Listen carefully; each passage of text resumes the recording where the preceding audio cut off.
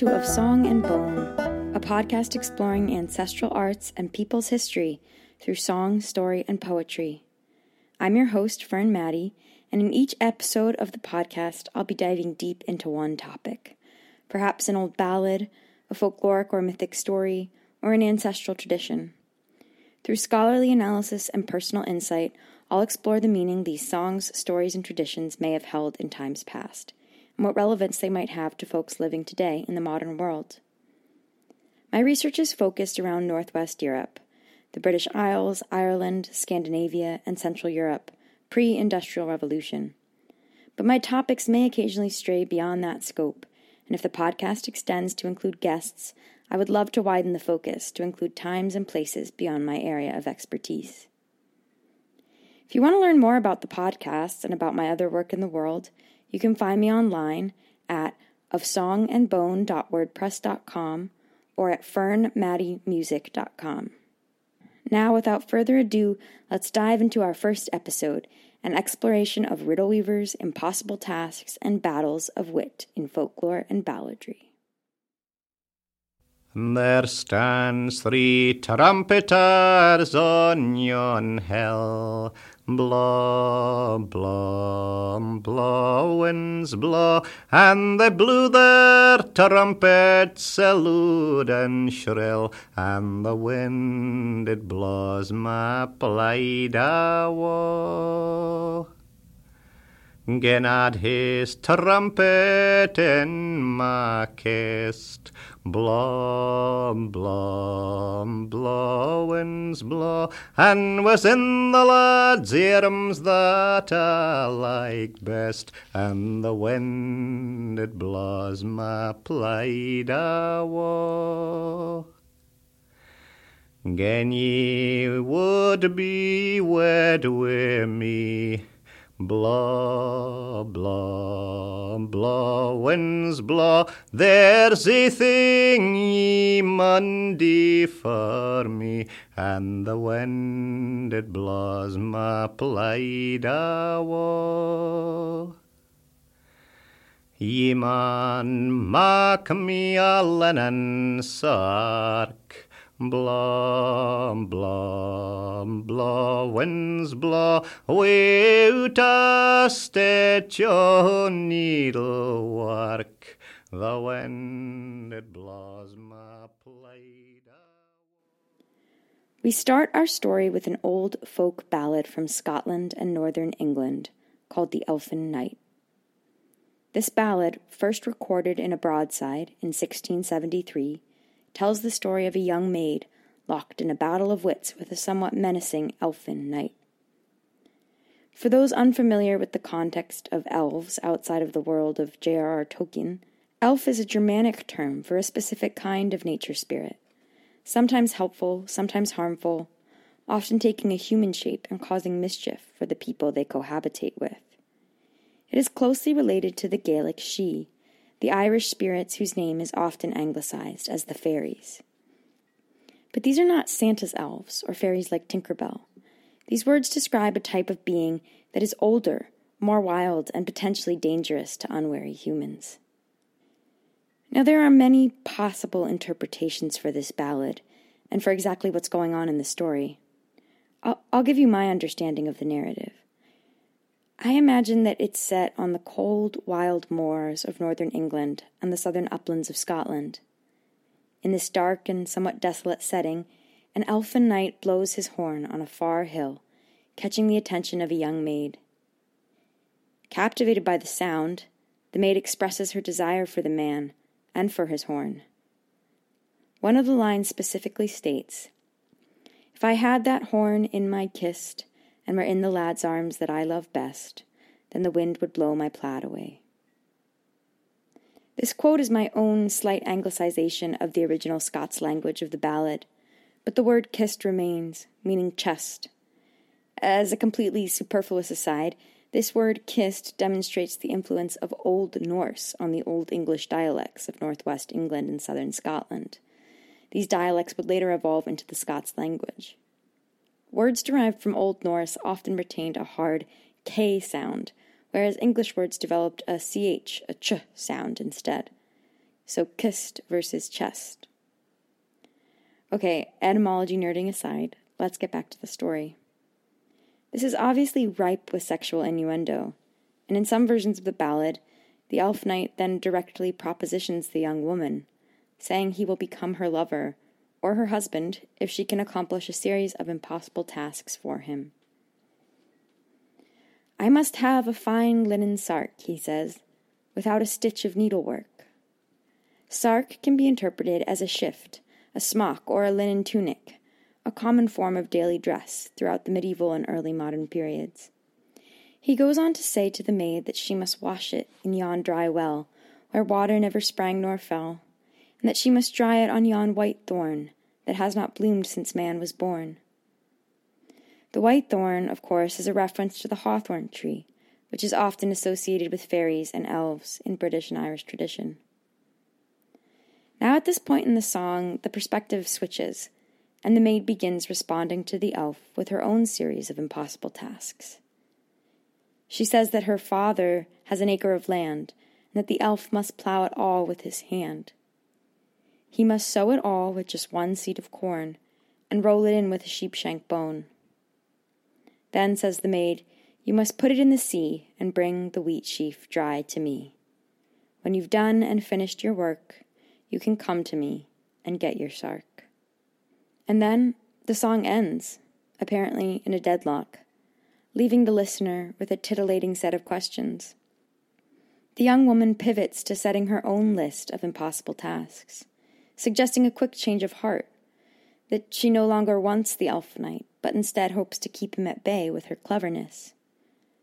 Or perhaps it suggests that the relationship was never truly consensual, or that the desire she felt was a form of enchantment, a love spell cast by the elfin horn, from which she must now extricate herself using only her wit. It also begs the question of why the elf set his own list of impossible tasks to begin with. Did he wish to be lovers with the human woman, or simply to trap her in a kind of impossible love? I'll leave you to contemplate these questions for yourself, for I certainly have no clear and definite answers. But I have been captivated by this song since I first discovered it, and have been led down a winding road of exploration and discovery. There are many fun treasures to find along the way.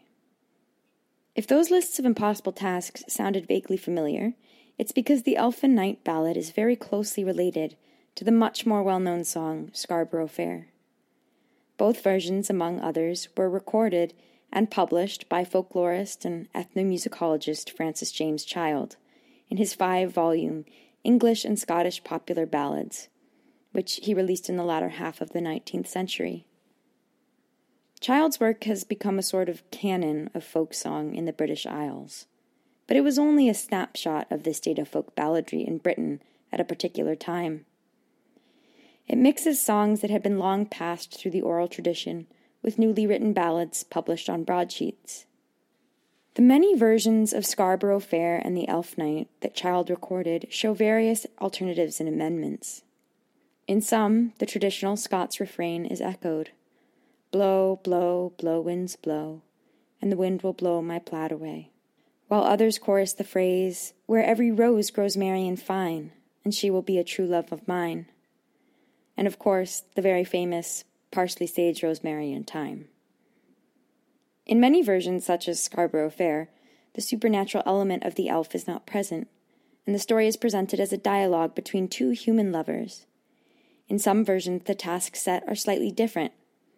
My favorite variation asks the man to find an acre of land between the salt water and the sea strand, suggesting a sort of betwixt and between netherworld where the sea meets the beach. But in all of these variations, the basic outline remains the same. A story of a rather complex love affair told through riddles and impossible tasks. It is hard to say where or when the Elf Knight ballad originated, and much scholarship has been spent trying to trace the so-called child ballads to their pre-modern origins. Often this is a rather futile undertaking, but of all the ballads, the Elfin Knight begs out for deeper exploration and analysis. It is just one face of an old and many-faceted folkloric motif, one which reveals deeper insights about the relationship between humans and the other world, that sacred and unseen place which can bring both beauty and destruction.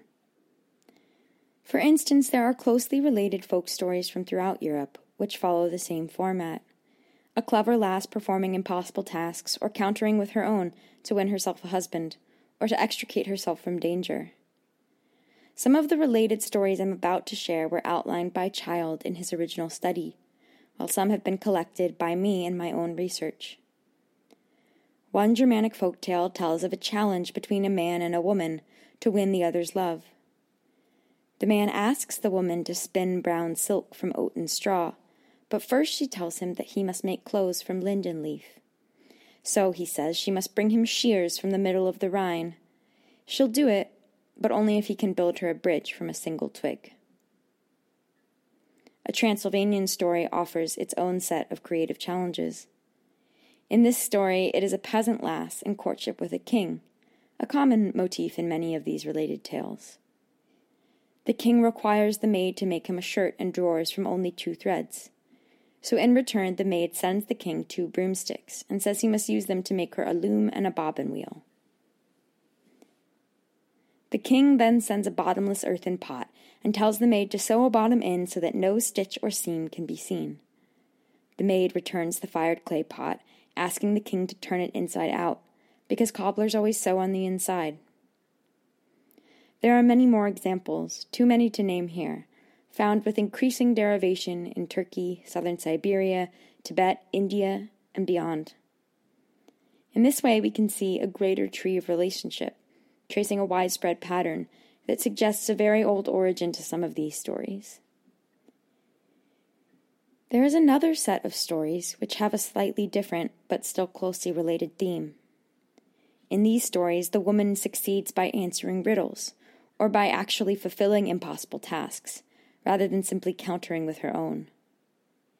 In the Old Norse saga of Ragnar Lothbrok, Ragnar courts his 3rd wife, Kraka, actually Aslaug Sigurdsdottir, by asking her to come to him neither dressed nor undressed, neither hungry nor sated, and neither alone nor in company. She fulfills his requests by coming dressed in a fishing net, eating a leek, and accompanied by a dog. This story is very similar to the folk tale, The Peasant's Wise Daughter, collected by the Brothers Grimm in what we now call Germany. In the ballad, Riddles Wisely Expounded, the challenge turns to answering riddles, and it very clearly demonstrates the 2 ways that this story can often go. In one version, usually called Riddles Wisely Expounded, the youngest of 3 daughters cleverly comes up with the answer to her suitor's 9 riddles, thereby winning herself a husband. In another almost identical version, called The Devil's 9 Questions, or 99 and 90, a smart young woman must wit-battle the devil himself by answering his riddles correctly, thereby saving herself from his grasp. There is much we can read into these stories, ranging from the relationship with the supernatural to the much more mundane aspects of day-to-day life. For all of our critical analysis, at the end of the day, we must remember that folk songs and tales were performed and received by regular people, and that the stories they held must have had some meaning and value that related to everyday life. For instance, in the case of Riddles Wisely Expounded, I wonder if there was any self-aware humor in the minds of the singers at the 2 wildly different yet almost identical versions of the song. Did young women listen to these songs being sung and wonder whether they would win themselves a worthy husband, or just a devil in disguise?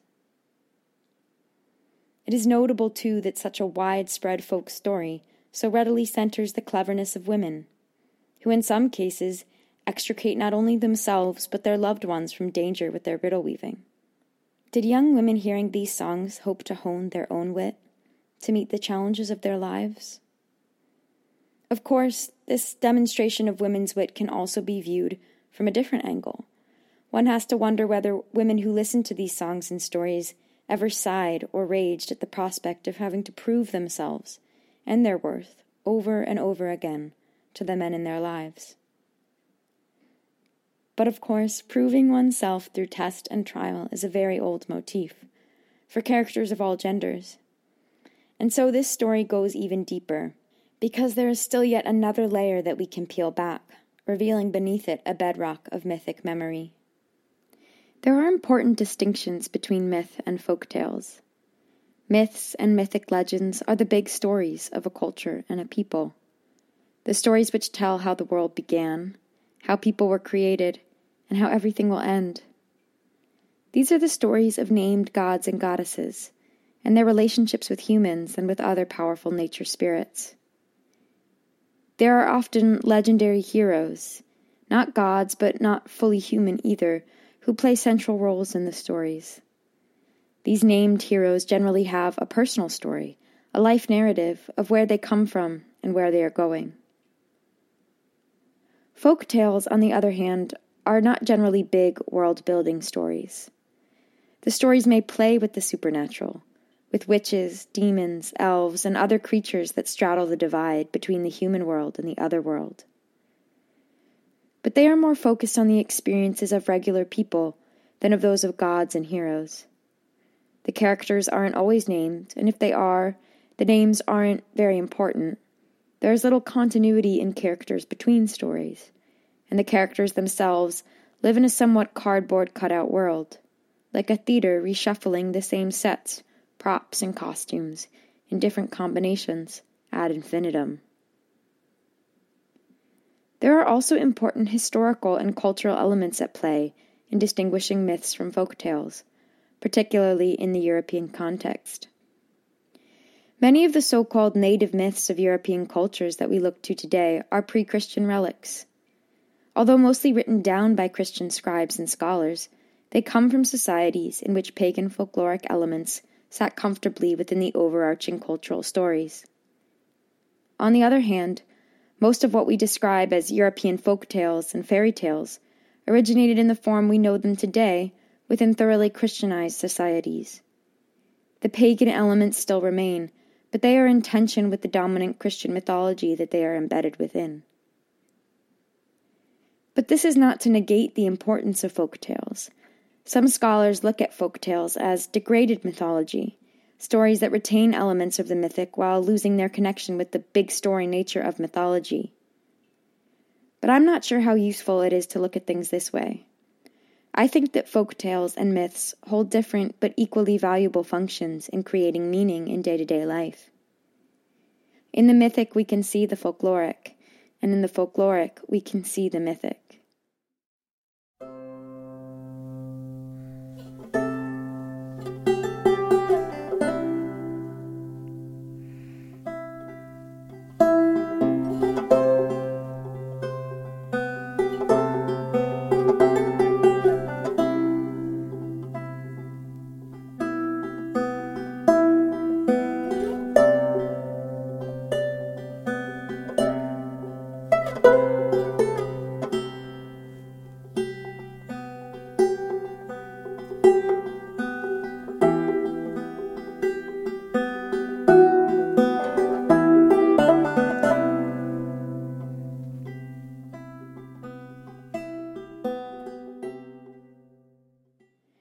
So keeping that complexity in mind, let's turn our exploration to riddling and wit battles in mythic stories. The folkloric stories of courtship through riddles that I described previously remind me of the Irish legend of Cuchulainn and his wooing of the woman Emer. The wooing of Emer is one of the many smaller stories and tales which make up the larger legendary arc of the superhuman hero Cuchulainn and his involvement with the Táin Bó Cúailnge, the cattle raid of Cooley. In this vignette, Cuchulainn seeks a worthy bride and finds his match in Emer, who is possessed of the 6 gifts of beauty, voice, sweet speech, needlework, wisdom, and chastity. Cuchulainn and Emer have a mutual attraction for each other, but Emer's father, Feargal Monach, does not want them to marry. So they conduct their courtship through a series of riddle-like questions and answers, using doublespeak to conceal their true meaning, while testing each other's wit and knowledge. The series of questions and answers is, to be honest, rather esoteric, even to the dedicated student of Irish lore. I remain somewhat of a novice. But to give an overview, Emer first tests Cuchulainn with questions about his journey, to which he responds with riddle-like answers describing both mythic and physical elements of the Irish landscape. Emer and Cuchulainn then take turns in a more traditional boasting contest, each describing their talents and winning qualities. Emer's responses are in general more nuanced than Cuchulainn's. She speaks in thickly veiled metaphors that have evaded clear translation and interpretation by scholars, proving herself well practiced in clever speech. Near the end of their encounter, Emer demonstrates foreknowledge of Cuchulainn's future, and of their future together, expressing this knowledge through poetic metaphors that appear to go over Cuchulainn's head. Throughout the encounter, Emer is clearly testing Cuchulainn as much as he is testing her. But to go deeper into the riddling arts expressed in this story would take a whole other episode and require a much greater knowledge of Old and Middle Irish wordplay than I have. In case you were wondering, I have none. If you are interested in a deeper look at this story, I highly recommend the podcast Story Archaeology, hosted by Chris Thompson and Isolde Carnegie. Their episode on the wooing of Emer helped me to prepare this summary. But whether we and Cuchulainn understand all the riddles or not, the result is the same. Cuchulainn leaves the meeting assured of the wit and worth of his desired bride, with the knowledge of her mutual regard and attraction. Cuchulainn must then go through a longer series of challenges and adventures before joining fully with Emer, but for now their bond is sealed. Cuchulainn is a fascinating and complex character. The child of the mortal woman Diachtainna and the god Lugh, Cuchulainn is described as rather too beautiful for his own good. In fact, his wooing of Emer is predicated by the jealousy and suspicions of the other lords and warriors, who do not want their own wives pining after him. Upon his arrival to his meeting with Emer, he is described as a dark, sad man, but the fairest of the men in Erin. So we can sense that he is not simply a golden boy mythic hero. Far from it. His beauty and skill as a warrior edge close to the line of monstrosity, and sometimes cross it. Rather than 5 fingers and toes on each hand and foot, he has 7. Rather than 1 pupil, he has multiple swimming in each of his eyes. His battle frenzy sometimes crosses into a state described as rheostrad, often translated as torque or warp spasm. In this state, his body shakes, turning inside out on itself. One eye is sucked deep within his skull, and the other falls from its socket and hangs along his face. The muscles of his neck bulge and swell, becoming immeasurably large. His mouth distorts, sucking his cheeks inside and turning his throat inside out, exposing his internal organs to view. In summary, as Joseph Dunn translates, then took place the first twisting fit and rage of the royal hero Cuchulainn, so that he made a terrible, many-shaped, wonderful, unheard thing of himself. Indeed. I've given time to this slight diversion because I think it demonstrates the otherworldly, non-human nature of Cuchulainn, the quality which can be noble, fair, and benevolent, but which also moves with a primordial nature, unbound by the laws of human society and physicality. Of course, Emer herself also demonstrates otherworldly connections in the wooing story, evidenced in part by her poetic foreknowledge. I think this otherworldly connection is an important element of wit battle stories, and I'll circle back to this idea in a bit. So far, we've looked at songs and stories which generally pose women against men in the battle of wits. But the motif of the wit battle can be found in other mythic stories which don't relate to courtship or marriage. Many of these stories examine the element of deadlock that is found in the elfin knight and its relatives, the motif of 2 equals trying to outwit the other, but instead finding themselves almost perfectly matched. In the Norse Eddic poem Vafthrûdnismál, the god Odin seeks out a meeting and a battle of wits with the giant Vafthrûdnir, whose name can be translated as riddle weaver or mighty in riddles. As his name suggests, Vafthrûdnir is wise and possessed of much knowledge about the world, and so Odin, in disguise, challenges him to a contest to determine who knows more about the world and how it is made. The wager is set on the loser's head. Through their testing of each other, many details of Norse cosmology and of sacred geography are revealed.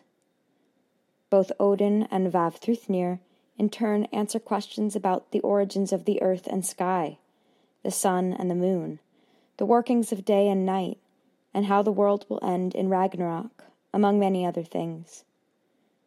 They seem perfectly matched in wisdom and omniscience, until Odin tests Vafthrûdnir with a question the giant has no hope of answering. Odin asks what was it that he himself whispered into the ear of his son Balder before he was burned on the funeral pyre. In so doing, Odin reveals his identity to the giant, and the giant loses the wit battle, and presumably his head. In this example, we see another interesting interplay of relationality and otherness. In the Norse cosmology, the giants are ancestral spirits of the cosmos, personifying and channeling uncontrolled elements of nature and chaos. They loom larger than life across the Norse mythology, in power and presence more so than in form. On the other hand, the Aesir, the branch of gods among whom Odin reigns as Allfather, are particularly aligned with civilization and with other human pursuits, such as speech and poetry, warfare, agriculture, and magical arts. So in this sense, Vafthrûdnir acts as the threshold of otherness through which Odin must face initiation, interfacing with that which is related to him, yet alien at the same time. Even the gods must turn to riddles at times, to face that which is bigger than themselves. So what ties these stories together?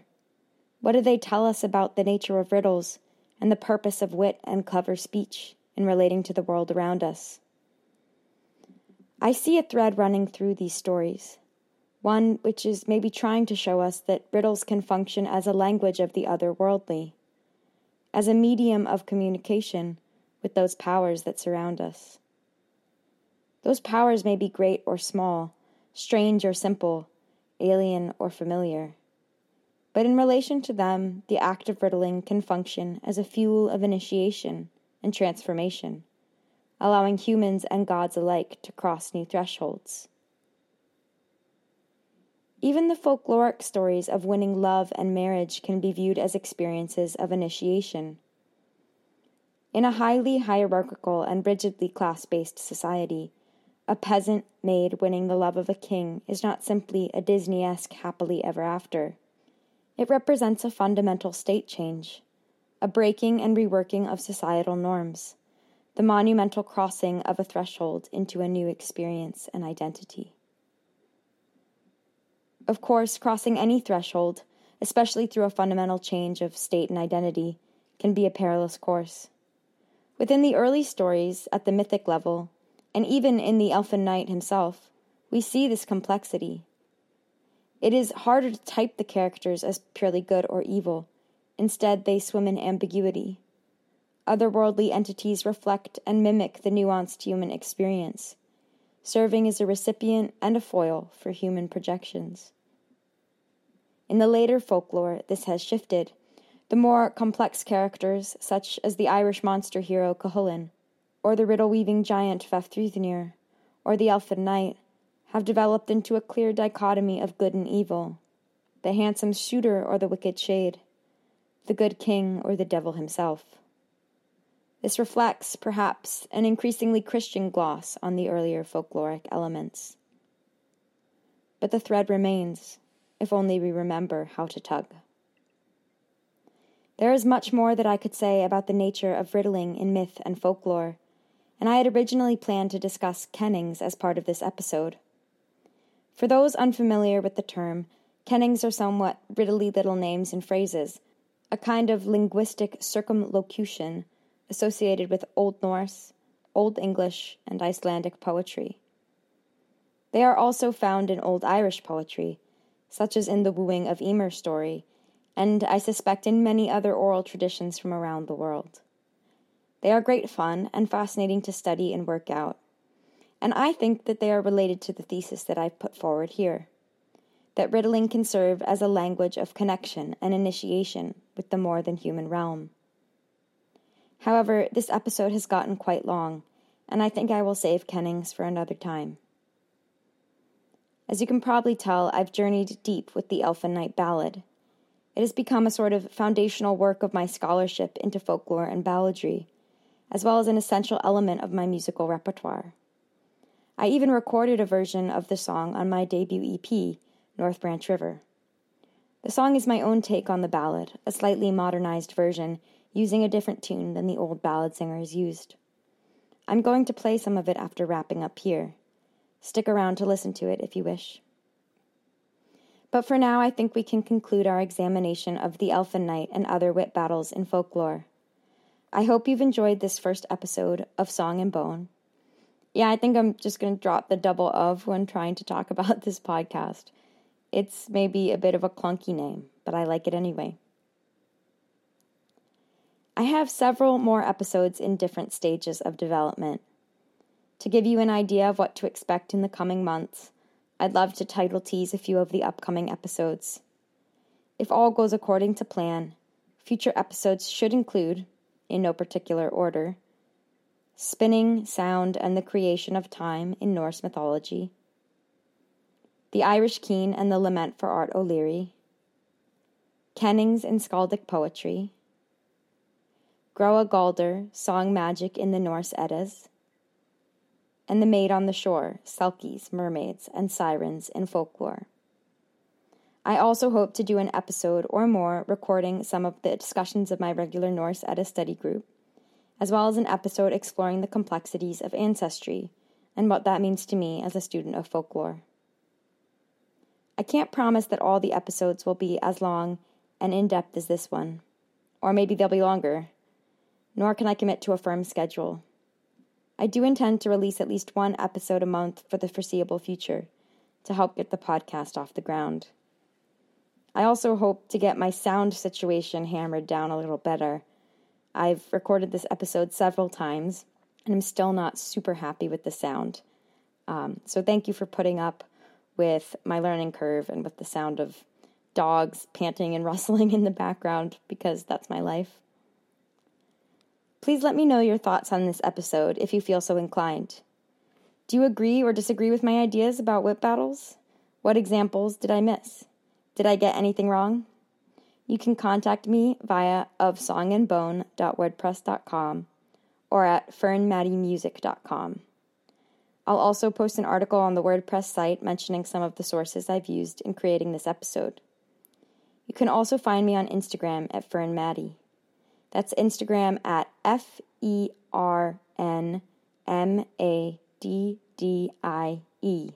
one word. Thank you so much. I'll see you next time.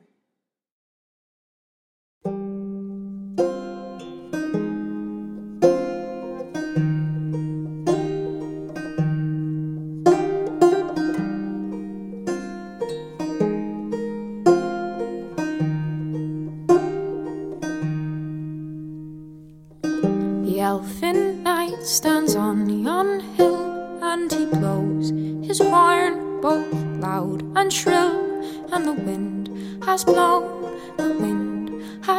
it all away. The wind has blown, oh, the wind has blown it all away. If I had that horn to play my fill and could sit with the lad on that wild hill, oh, the wind would blow, the wind would blow it all away. The wind would blow, oh, the wind would blow it all away. So he said, you can have your fill if you do one thing for me and do it well, and the wind will blow, the wind will blow it all away.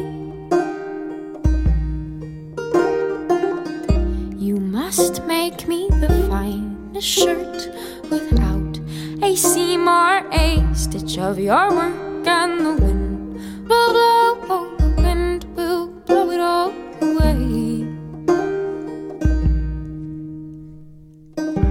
You must wash it in yonder well where the waters never flowed nor fell, and the wind will blow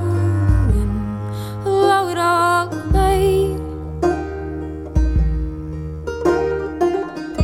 You must dry it upon a tree without help of the sun or a warm breeze, and the wind will blow, the wind will blow it all away.